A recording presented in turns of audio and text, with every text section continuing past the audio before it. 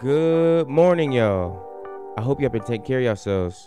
I'm your host, Nashawn Bell, and welcome to Nate Free Talks podcast show. Thank you. Good morning, y'all. Good morning. Rise and shine. It's podcast time. First, I want to say thank you, God, for another day. Thank you for allowing me to be on this earth. Second, I hope you guys been taking care of yourself. Today, my topic will be self-credit. So, me going around and just observing other people, obviously technology, they're all up in their phones, all up in somebody else's life, and they treat them like gods. They treat celebrities or other people like gods.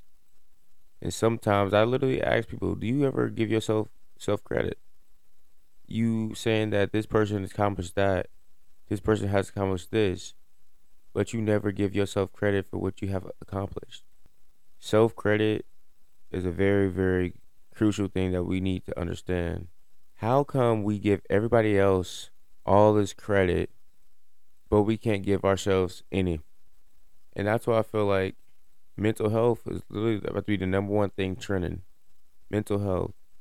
Because people will feel like they are nobodies. They feel like they can't accomplish anything.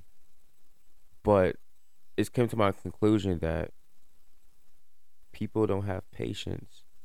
They see themselves as now versus how you see what they can accomplish. Many people have a lot of potential to be successful in general.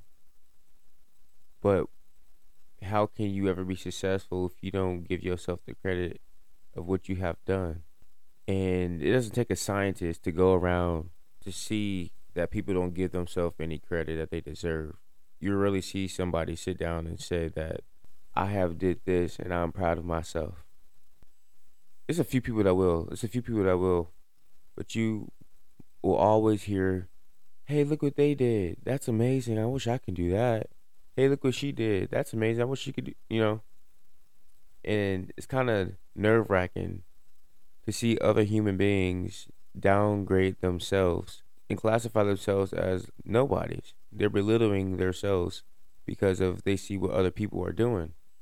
If you stop doing what you're doing, stop getting out their life and tune into yours, you'll then see you start succeeding and start seeing what you're capable of doing. And I'm not saying don't give other people credit, because that's not what I'm saying at all. I clap and I cheer on for everybody, but I do give myself credit. That's what keeps us going as human individuals. How can you make improvements and see yourself being successful if you don't give yourself any credit?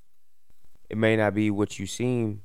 It may not be what you want it to be. For example, like if you haven't done nothing all day, I feel like the number one thing to be successful, the number one thing is preparing yourself to be successful. For example, for this podcast, if I didn't make an episode today, at least I wrote down a topic in my notes. So when I get back to making a podcast, I'm already on it. I don't have to think, what should I make? What should I make?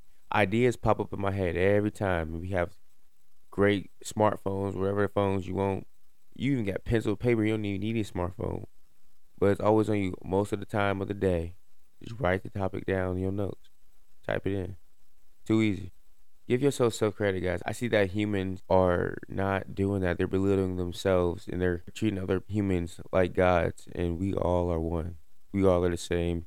Nobody is better than the other. Equality is real. Nobody has superpowers at all, but we all have potential. You just got to learn how to use it.